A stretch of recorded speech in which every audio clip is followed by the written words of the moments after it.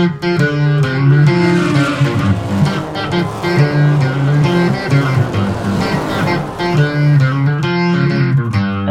and welcome to the 38th episode of the iRace We Gamble podcast. I'm one of your hosts, Alex Crum, and I'm joined again, and as always, by Josh Slimer.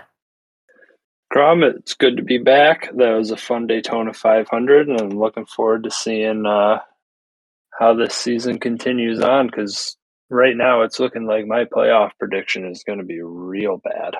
You're 0 for 1, I guess, kind of, if we're counting the winner of the Daytona 500 as the first one in the playoffs. Yeah, kind of got all right. Yeah, but I mean, I wouldn't have predicted Michael McDowell last year, so it's hard to take too much stock in that. I did want to say I did update the iRace We Gamble Twitter handle. Added a little bit of a different logo, just a different font, and then also decided to make a next gen Toyota Camry that had the iRace We Gamble sponsorship on it. So check the Twitter at iRace We Gamble. I'm going to tweet some pictures out and stuff like that, and obviously you can see the new logo in the profile picture. Tell us what you think on there. And if you want any long form feedback or questions you want to send to us, you can reach out to us at iracewegamble@gmail.com. And maybe you'll see, if you do any iRacing, you might see my car out there on the track, because that's where it'll be.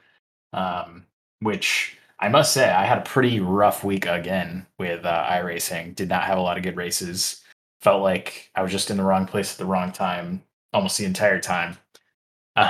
But I did gain a little bit of an appreciation for Auto Club, which is the track that NASCAR is going to this weekend.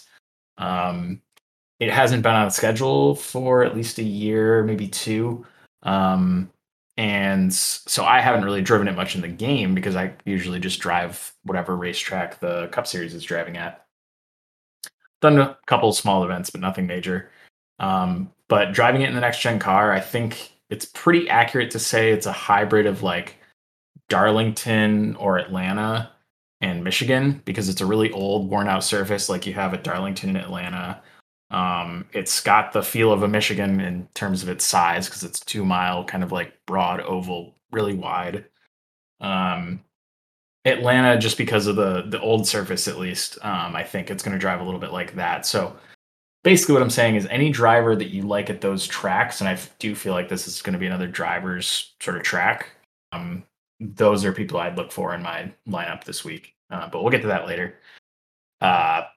One thing I did notice at Fontana at the Auto Club Speedway is that when I was coming out of turn 4, I think I was so used to Michigan, and I like the exit of the corner, it isn't as sweeping as you expect. You sort of come off the corner and feel like, all right, I can let some wheel out now. And then all of a sudden you're like hitting the wall. So you really got to finish the corner in turn 4. You might want like a later apex in that set of corners, I guess. Just something I noticed. And I also noticed that draft is still a big factor. Once you kind of get strung out a little bit, some worn tires, you kind of have to like draft up to the guy in front of you and find a good opportunity to either slide underneath him or try to get on his outside in the entry to the corner or something like that. It's definitely a difficult track to drive, but you're still going to have to use the draft a little bit. No big events this week. Kind of excited for the season. Glad to get the car sort of reskinned with some cool colors and paint scheme stuff. Josh, I know you got to look at it early. What did you think of the car? I loved it, and I also like to see it. I got the pleasure of seeing it as it was being built and in the prototype mode, and it's it looks really, really nice. The color scheme's crisp. There's a dog on the trunk. It's great. Yeah, I had to find a way to put dash on the car somewhere.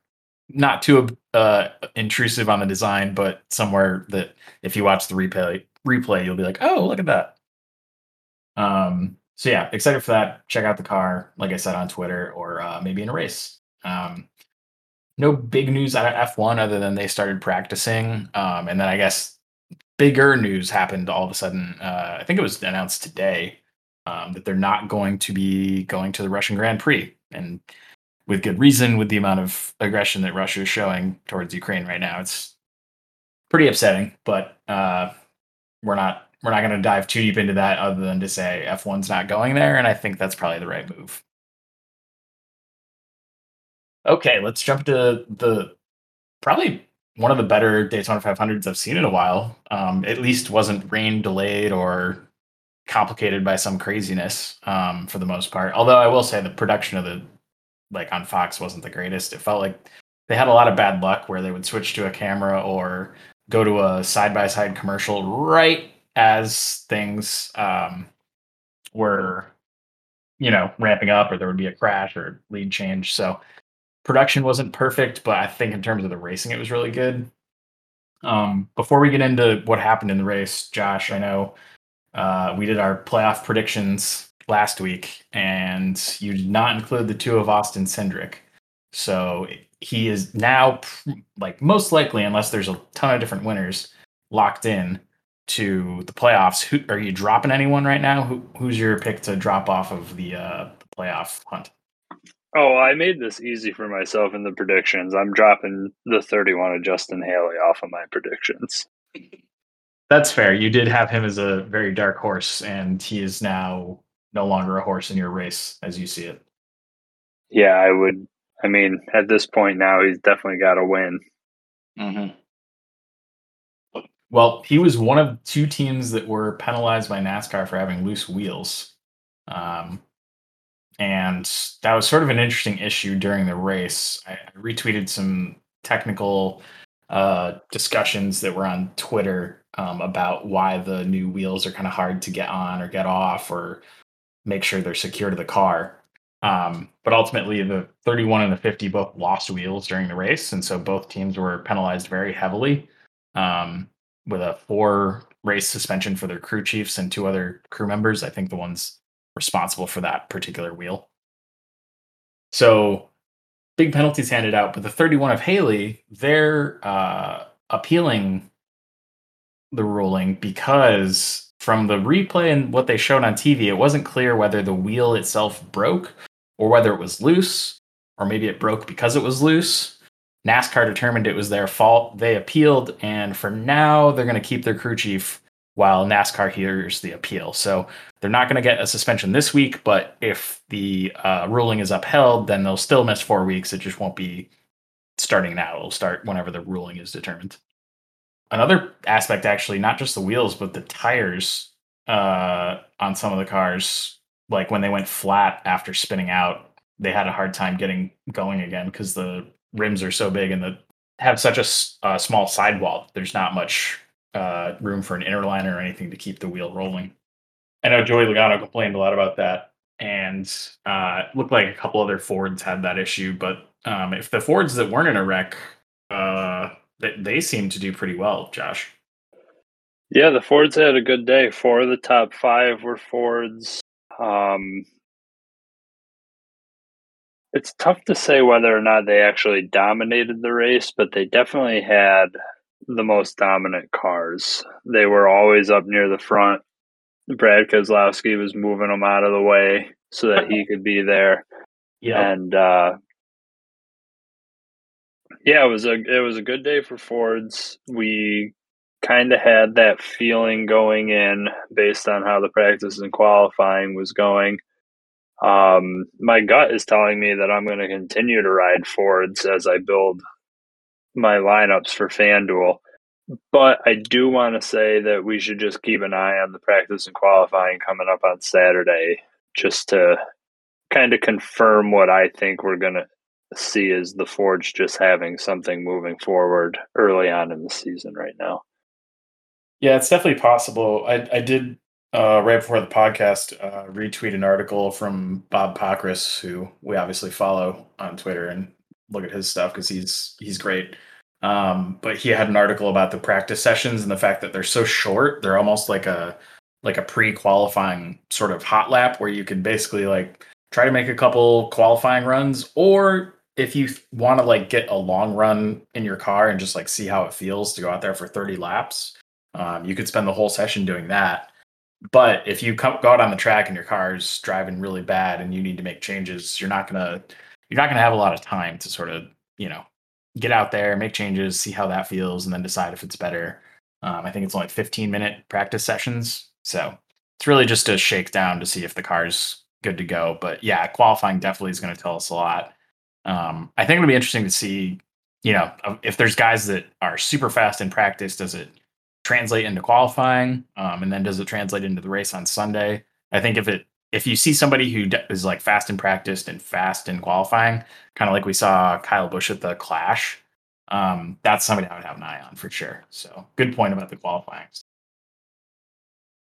There were lots of wrecks in this Daytona 500.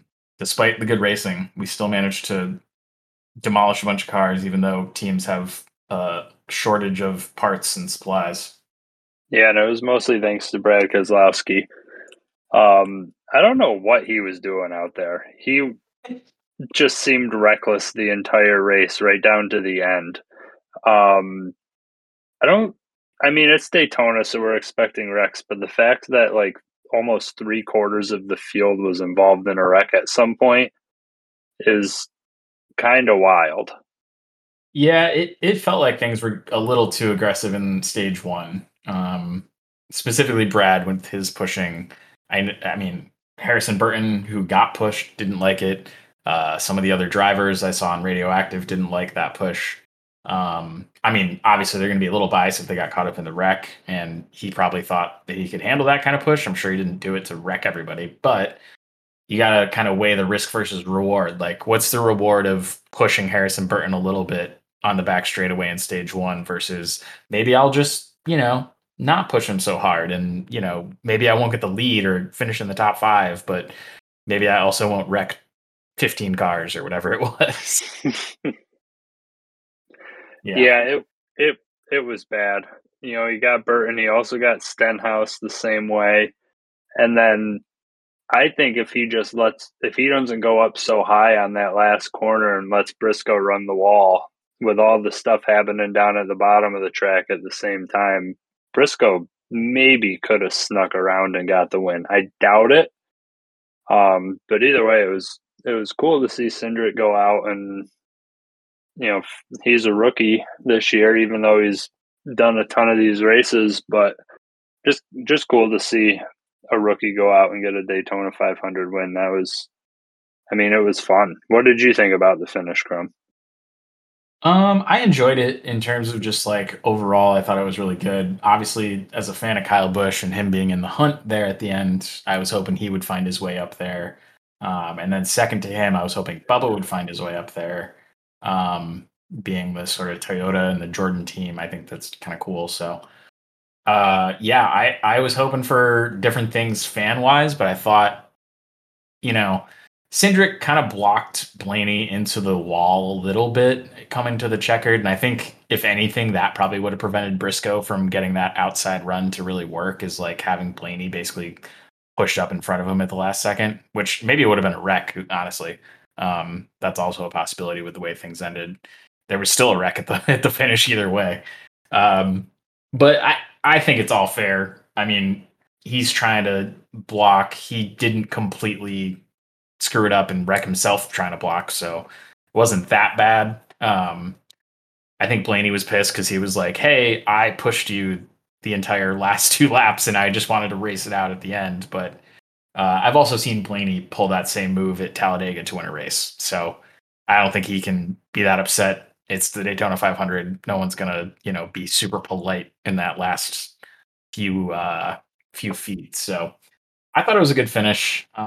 Wasn't looking for Penske to win, but it wasn't Joey Logano, so I can live with that. Uh, did you think it was clean from Briscoe, or not Briscoe? Sorry, did you think it was clean from Cindric to kind of come up a little bit and block Blaney, or do you have any problem with that or no? Not really. Yeah, I mean, you're going out to try to win the race, and you're one turn away from the finish line. So yeah. It's one thing if it was in stage one, right, where it's like, okay, you just put me in the wall to win the stage. That's kind of BS. But for the yeah, Daytona 500, I'll take it. Yeah, that's yep. all right. Well, that takes care of the race, I think. Do you want to say Kyle Busch finishing sixth? Super happy about that, if nothing else. Um, but your ideal lineup did not include Kyle Busch. Did have your first and second place finishers, and then you have to go down to fourth, fifth, and eighth because it included Austin Cindric. I wanted to say Brad Keselowski because it's the two car. Austin Cindric in the two car, winning the race, leading a few laps. 21.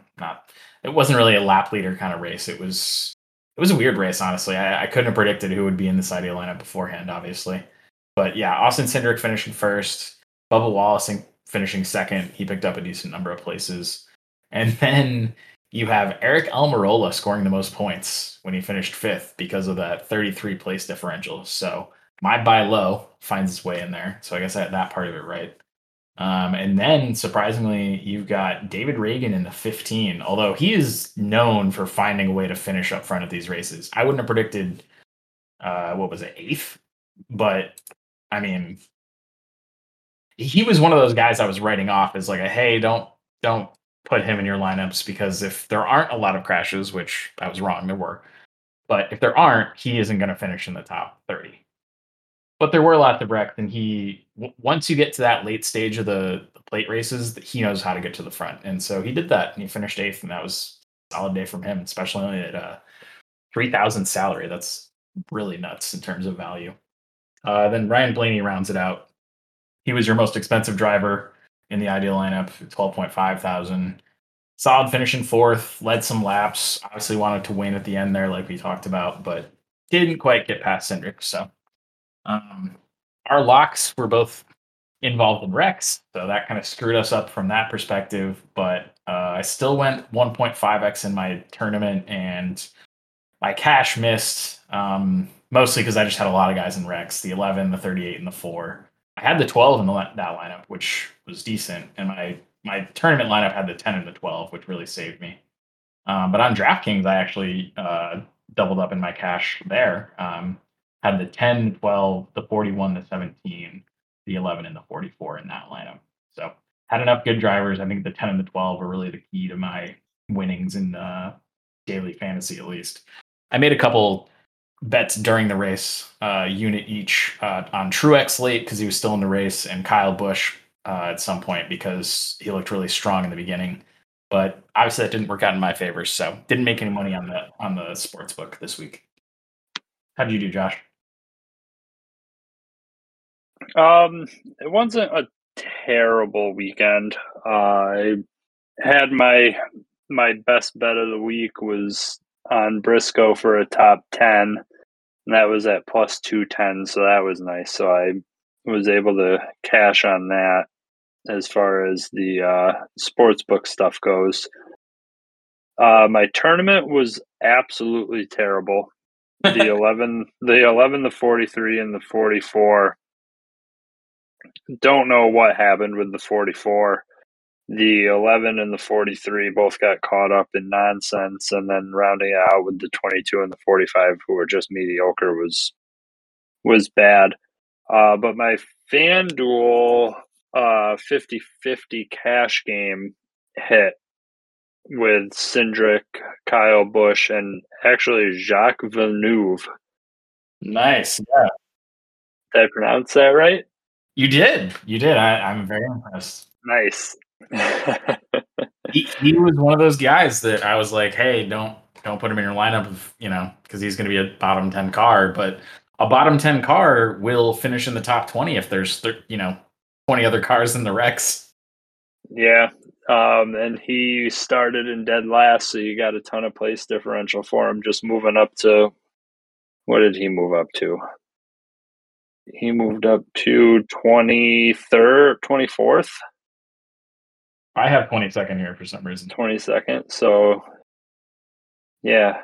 17th in points, though, because he started at the back. So the 18 place differential was really helpful there. Yeah, so he ended up being a great option, which made the top of my lineup expensive. So that worked out for cash. Yeah. And then the lineup that I liked in the Daytona preview article that I wrote for the website was Denny Hamlin and Logano, who were both not great. But then I had the 10 of Almirola was the top points getter, the 14 of Briscoe, who didn't get a lot of he didn't lead laps or make up a lot of places. I think he started sixth and finished third, but he finished the race up high, so he was still a really nice play. And then the 3 of Austin Dillon was just fine. It was enough to round it out and get to 1.5x in the main tournament. Yeah, he was kind of at the floor of at least getting you some points. Yeah, and I think Briscoe gained 6 spots, so he started 9th and finished 3rd. But yeah. 9th to 3rd. Yep. Multiples of 3. That's how they get you. Obviously, the steer clear for this week was just people who crashed that probably started up front. So yeah, Byron, Hamlin, Larson, Bowman, Harvick, 3 Hendrick cars. I really don't understand. Hendrick always comes out to Daytona and like qualifies top 4 or top 5 with all their cars. Like always takes the front row at Daytona for the past like 4 years. And yet in the races, they never seem to show as much speed as the Fords and Toyotas. Because to your point, I mean, you wrote about it in that article for the website, which I forgot to mention, iRaceWeGamble.com. Currently live and has Josh's Daytona 500 preview if you want to look back on that. But you talked about all the Fords and how well they would do. And I think the only challenge we really saw was when all the Toyotas were still in the race, they looked pretty strong. When they had Kyle Busch and Truex and Hamlin and Bell, Bubba all lined up together, they were pretty strong. But that first big wreck, took out Hamlin and Bell. And from there, it was, it's a lot harder to get momentum with just 3 or 4 cars than it is with 6. So Toyotas really didn't find their way in qualifying either, like similar to the Fords, but they were fast in the race. So interesting note, I think, from the super speedways. Something to keep an eye on for Talladega. If you see all the Chevys qualify up front, maybe fade them. My draft lineup. We have to talk about my draft lineup. I totally forgot how well this did. I had the 10 of Almirola, the 2 of Cindric, the 12 of Blaney, 3 in your 3 of the guys in your ideal lineup. Wait, no, 4? I had 4 guys from the ideal lineup in there. The 10, the 23, the 2, and the 12. The only one I had wrong was Harvick instead of Reagan. And unfortunately, I didn't put this lineup in anything. I didn't try to win money on my own tournament lineup. So, Crum, would you like to know how it did? Yeah, I would love to know. In a quarter tournament, it finished out of 38,323 entries. Your draft lineup finished 62nd. Oh my God. And paid out $4 on a quarter entry. So it's like 16x? Yep. Oh my God. All right. That's why I enter both of our draft lineups every single week. Yeah. For the rest of the season, I'm at least entering my own. But I always just enter them into quarter lineups. Yeah, because small risk, fun reward. Yeah, 296 in the main tournament. I'm a little bit curious to see where that would have finished. Yeah. Oh God, I don't want to look actually. But so I got the win. We've only done one official draft, and it's been after qualifying. But this week we're gonna obviously do the draft before qualifying, and then after qualifying on Saturday, we'll find some time to just text each other or do it on Twitter, so that people can see us draft what we think after qualifying as well. So we'll keep track of pre-qualifying drafts and post-qualifying drafts, very separate entities. Maybe it'll tell us something about how qualifying affects our thoughts and whether one of us overthinks it way too much. Probably me. Yeah, it'll be fun to do. You have anything else you wanted to mention about the Daytona 500 before we go to California again? No, but I did look where your lineup would have finished in the main tournament. It would have finished 94th and would have paid out $35 on a $7 entry. All right. $35 is nice and all. I can live with the fact that I didn't make, $20 or $30 that I could have. It's Yeah, if it was like I'm missing out on 1,000, I'd be okay. I'd be a little way more upset. yeah, agreed. But okay, I lost 20, $30. I can handle that. All right, California. They're going back. They were just there. I The schedule doesn't make sense, but who cares? 200 laps, 65 laps for stage 1 and 2, and then 70 laps for the final stage. So kind of split into thirds, pretty basically. The fuel run, I'm guessing because I haven't seen. I checked Bob Proctor's Twitter, which he usually has the estimates if there is one. Didn't see anything there, and maybe there'll be a better estimate after qualifying or after practice. But in any case, I'm guessing they can go close to 50 laps because that's what they could do with the old car. And basically, what that just means is there'll probably be one pit stop in the middle of each stage, assuming no cautions, and then obviously pitting at the end of each stage. And very abrasive track.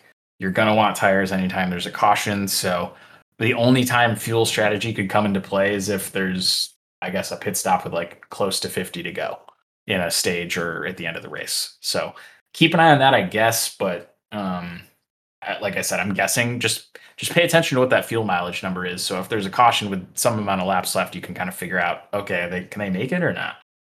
Um, and just to highlight the point that they will need tires and will use them at all costs, they get 12 sets for the race.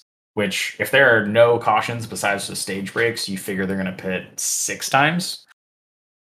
So they have double the amount they need in that scenario because they are going to be wanting them all race long. One Yeah, set for that's a practice. set of tires every 17 laps. Yeah, and they will do it. Although early on, I could see if it ends up being a caution heavy race, it's going to be weird because teams want to save tires for the end. So we'll see how that all goes. That's really all I got. Obviously, we don't know practice qualifying stuff yet. I can tell you that the 36 teams that are entering this, I think, are the same 36 teams that entered the LA Clash. So nobody outside of the charter teams made the trip out west, which makes sense because the charter teams are kind of supported a bit more, and so making that trip is easier for them as opposed to an independent team. A couple new drivers, though, sort of, I guess you could say, or at least different drivers in the driver's seat. Um, you've got Daniel Hemrick in the 16, which he was last week, but AJ Allmendinger drove that at the LA Clash. So that's a ride that sometimes sees different drivers in the 16 of Colleague. And then the Rick Ware entry 15 is going to be driven by Garrett Smithley this week. And the 77 for Spire Motorsports is going to be driven by Josh Bilicki. So those are your three, I guess you call them part-time drivers that are still in this race.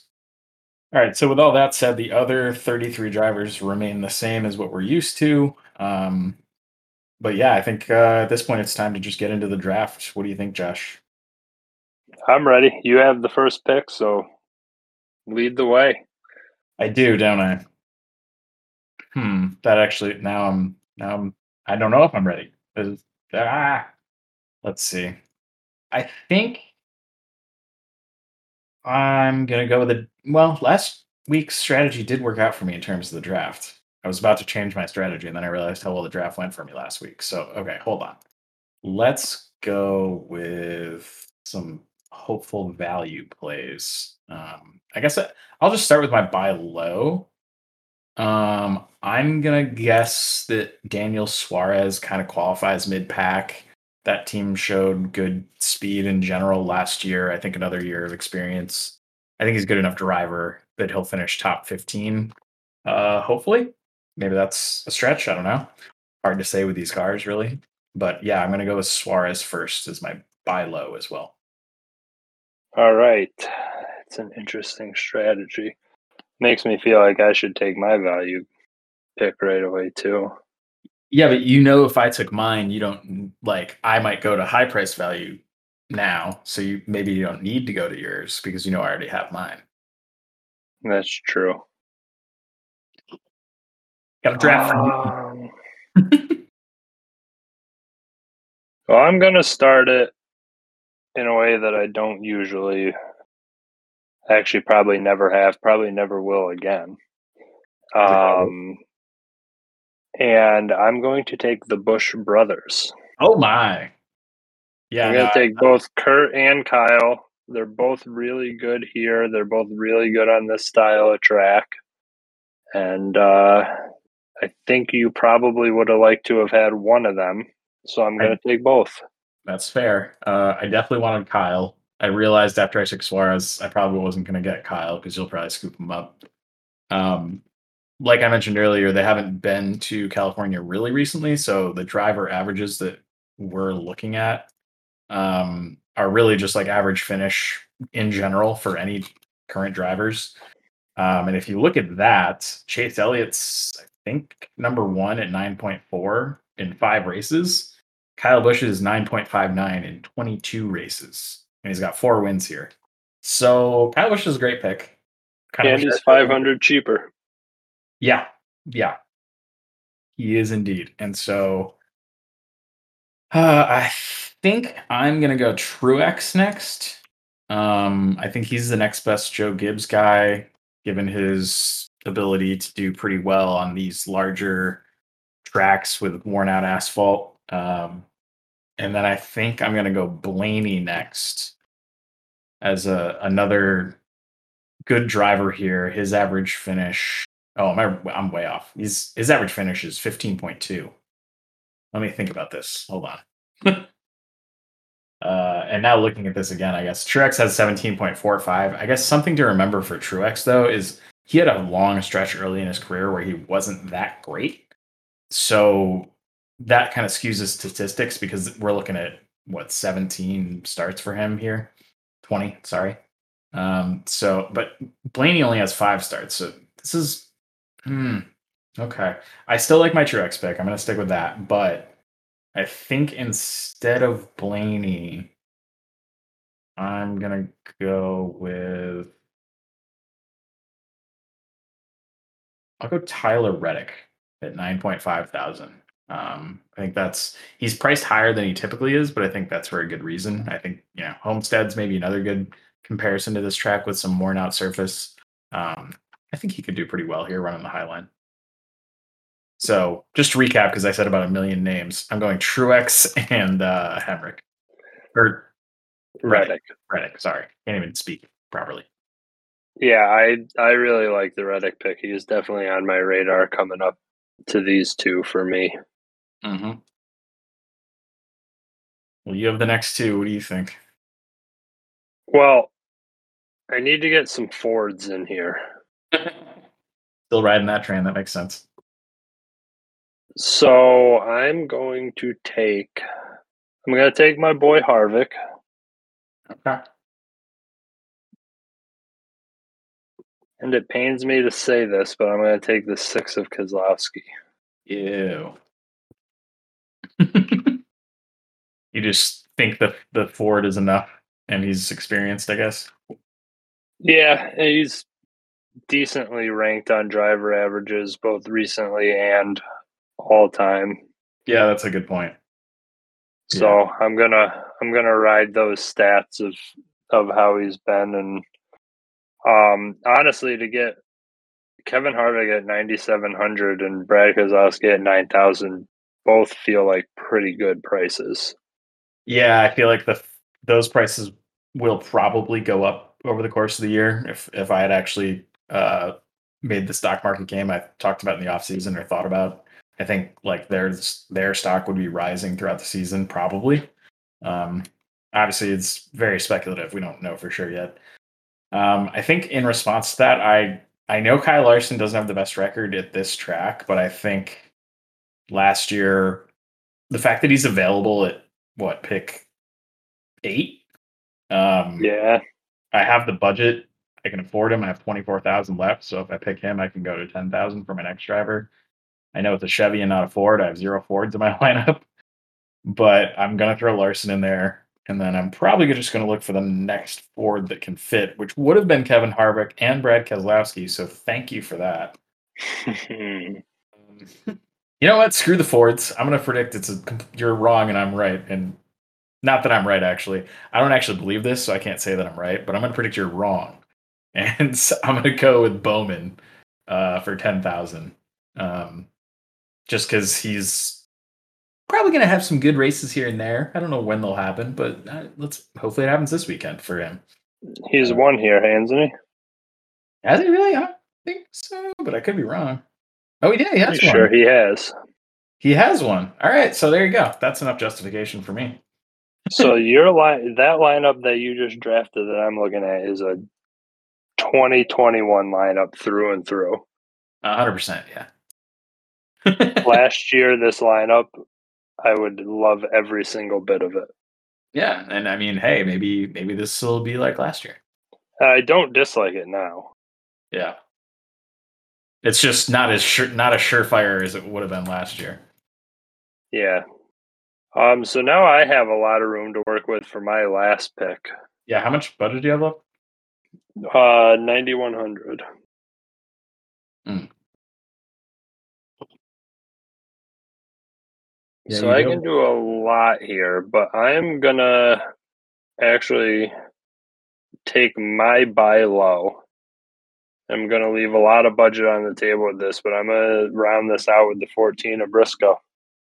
Yeah, probably a bit underpriced for sure. It's 5.5. Yeah, that seems way too low. Yeah. That's how I feel about Suarez at 4 something. Is he your buy low, you think? Briscoe, yeah, Briscoe's definitely my buy low. All right. Yeah. That's very fair. I can't say anything bad about that. Do you have a I'm lock? having I'm having a hard time with my lock. So I'll say I think my lock, if I'm really thinking about it, has got to be Kyle Busch because that's just I have enough fan bias to just make him tip over the edge. If I had your spot and you like, let's say you took oh, let's say you took Briscoe first, the way I took my buy low first.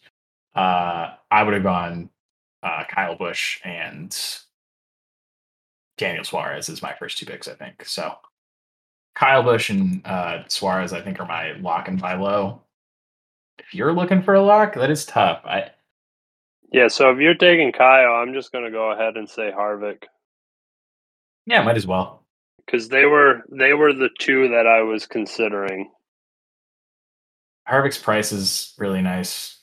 You could probably make a really good lineup out of that. So there's a high likelihood that you end up with a better lock lineup because I do calculate the basically the ideal lineup given our locks or given our buy lows. So you might win out in that this time, just based on his salary. And I don't think Kevin Harvick typically qualifies that well, so that could fall into your favor. I did some projecting of where I think people will qualify, and I have Harvick qualifying 20th and Kyle Busch qualifying third.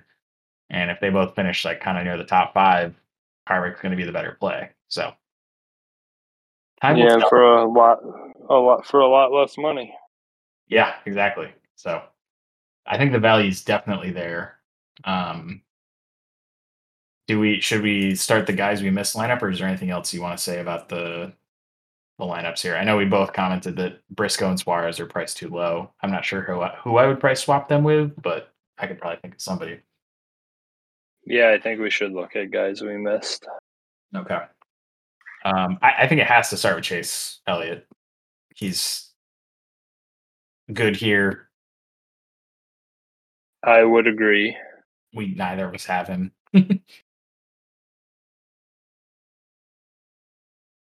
Is there anyone else that jumps out? I guess Hamlin kind of. Yeah, let's go. Let's throw Hamlin on there too. Those are pretty expensive plays, but I think they're probably the 2 best available. I don't hate Logano, but I don't know if he'll fit into this lineup. But I think he's a decent choice. I also don't hate Austin Cindric. Yeah, I mean, coming off the Daytona 500, he's only 8,000. And with two high priced drivers, that kind of helps Yeah, I like that pick. build out a guys we missed. I also think Eric Jones should be considered. Hmm. I know it's not a super speedway, but he has had some decent success here. He's only 5,000, which can make the guys who missed lineup round out with anybody we want, really. Yeah.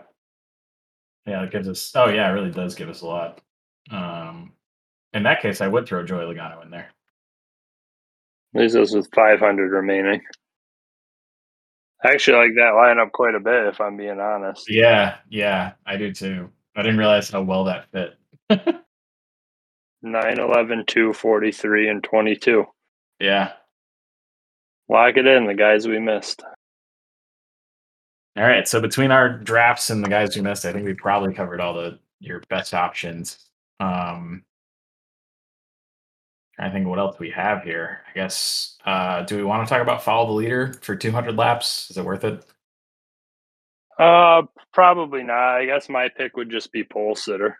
Yeah, exactly. I was going to say it's probably something to make a note of after qualifying. If we see something in qualifying that we think tells us something, then maybe we'll put that out on Twitter if we feel like strongly about that. All right. Do you have a tournament and cash lineup set already, or you still going through the thoughts on those? I have both of them set, actually. Okay, I do too. Obviously I'll, subject to I'll change. start with my tournament. Okay. So I have the 4 of Harvick, the 8 of Reddick,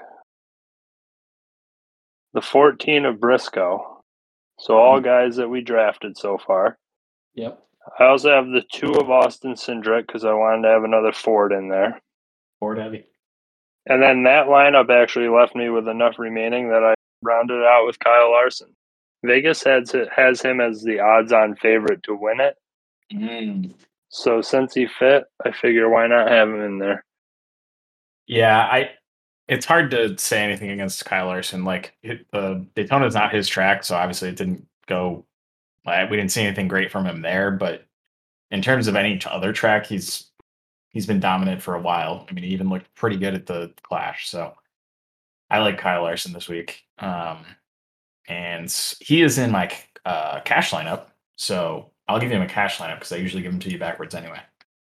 Um, I'll start by saying I have the 5, like I mentioned. I also have the 11 of Hamlin, the 18 of Kyle Busch, 99 of Suarez. So there's my buy low and lock. And then the 23 of Bubba Wallace intrigued me at 6,000. Um, so kind of Toyota heavy. I'm thinking maybe they found something that will work for them this year, more so in the races than qualifying, like we saw at Daytona. Um, So yeah, give me a Toyota heavy cash lineup is what I'm going with. Josh, what's your cash look like? So my cash, I'm surprised that I was able to put this lineup together and still have 1,300 salary remaining. But I have the 18 of Kyle Busch, the 11 of Denny Hamlin, the 45 of Kurt Busch, Yep. the 6 of Keselowski, and the 43 of Eric Jones. Okay. Yeah. There's nothing egregious about that either. I honestly I think Kurt's going to be the most interesting to me. I mean, I have Bubba, so I can't really say much about 2311. Like I think they'll be fine, but it'll be interesting to see how Kurt handles the new car. I think that's the thing I'm most curious about. Usually, like the really veteran drivers, like Kurt Busch and Kevin Harvick, either excel when a new car comes in because they kind of know how to find the most out of it, or it handles in such a different way that they can't find that sort of limit anymore, and it becomes a lot more difficult. Kind of new dog, old tricks type of thing. So we'll be curious to see how they do this year. But I like the picks. I already told you my catch, so I'll give you my tournament. I did go a little bit off here and didn't have my lock or buy low because I kind of decided those during the podcast. But for my tournament right now, I still have Hamlin, so you could argue he's another strong pick for me in terms of what I think, who I think is going to do well. I have Truex from my draft.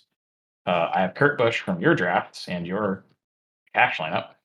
And then I have the 77 of Josh Balicki at $2,000 as a back marker that hopefully maybe finishes only a couple laps down, doesn't get involved in any wrecks, and I rounded out with Chase Elliott. So I basically need Chase Elliott, Kurt Busch, Truex, and Hamlin to finish top five for this lineup to work. The more I think about it, the more I'm iffy about it. But at this point, it's just wait until I see practice and qualifying and see if this is just nonsense or if I'm, thinking straight. Yeah, I don't hate it. Yeah. I like taking I do like lineups with the low guy. You just picking the low guy who's going to finish. Yeah, I feel like typically I do a 3 and 2 strategy, like 3 higher priced, 2 lower priced. This is like a 4 higher priced, 1 lower priced kind of strategy, I think. Which, yeah, you usually are the one that comes out with that lineup, to be honest. Yeah.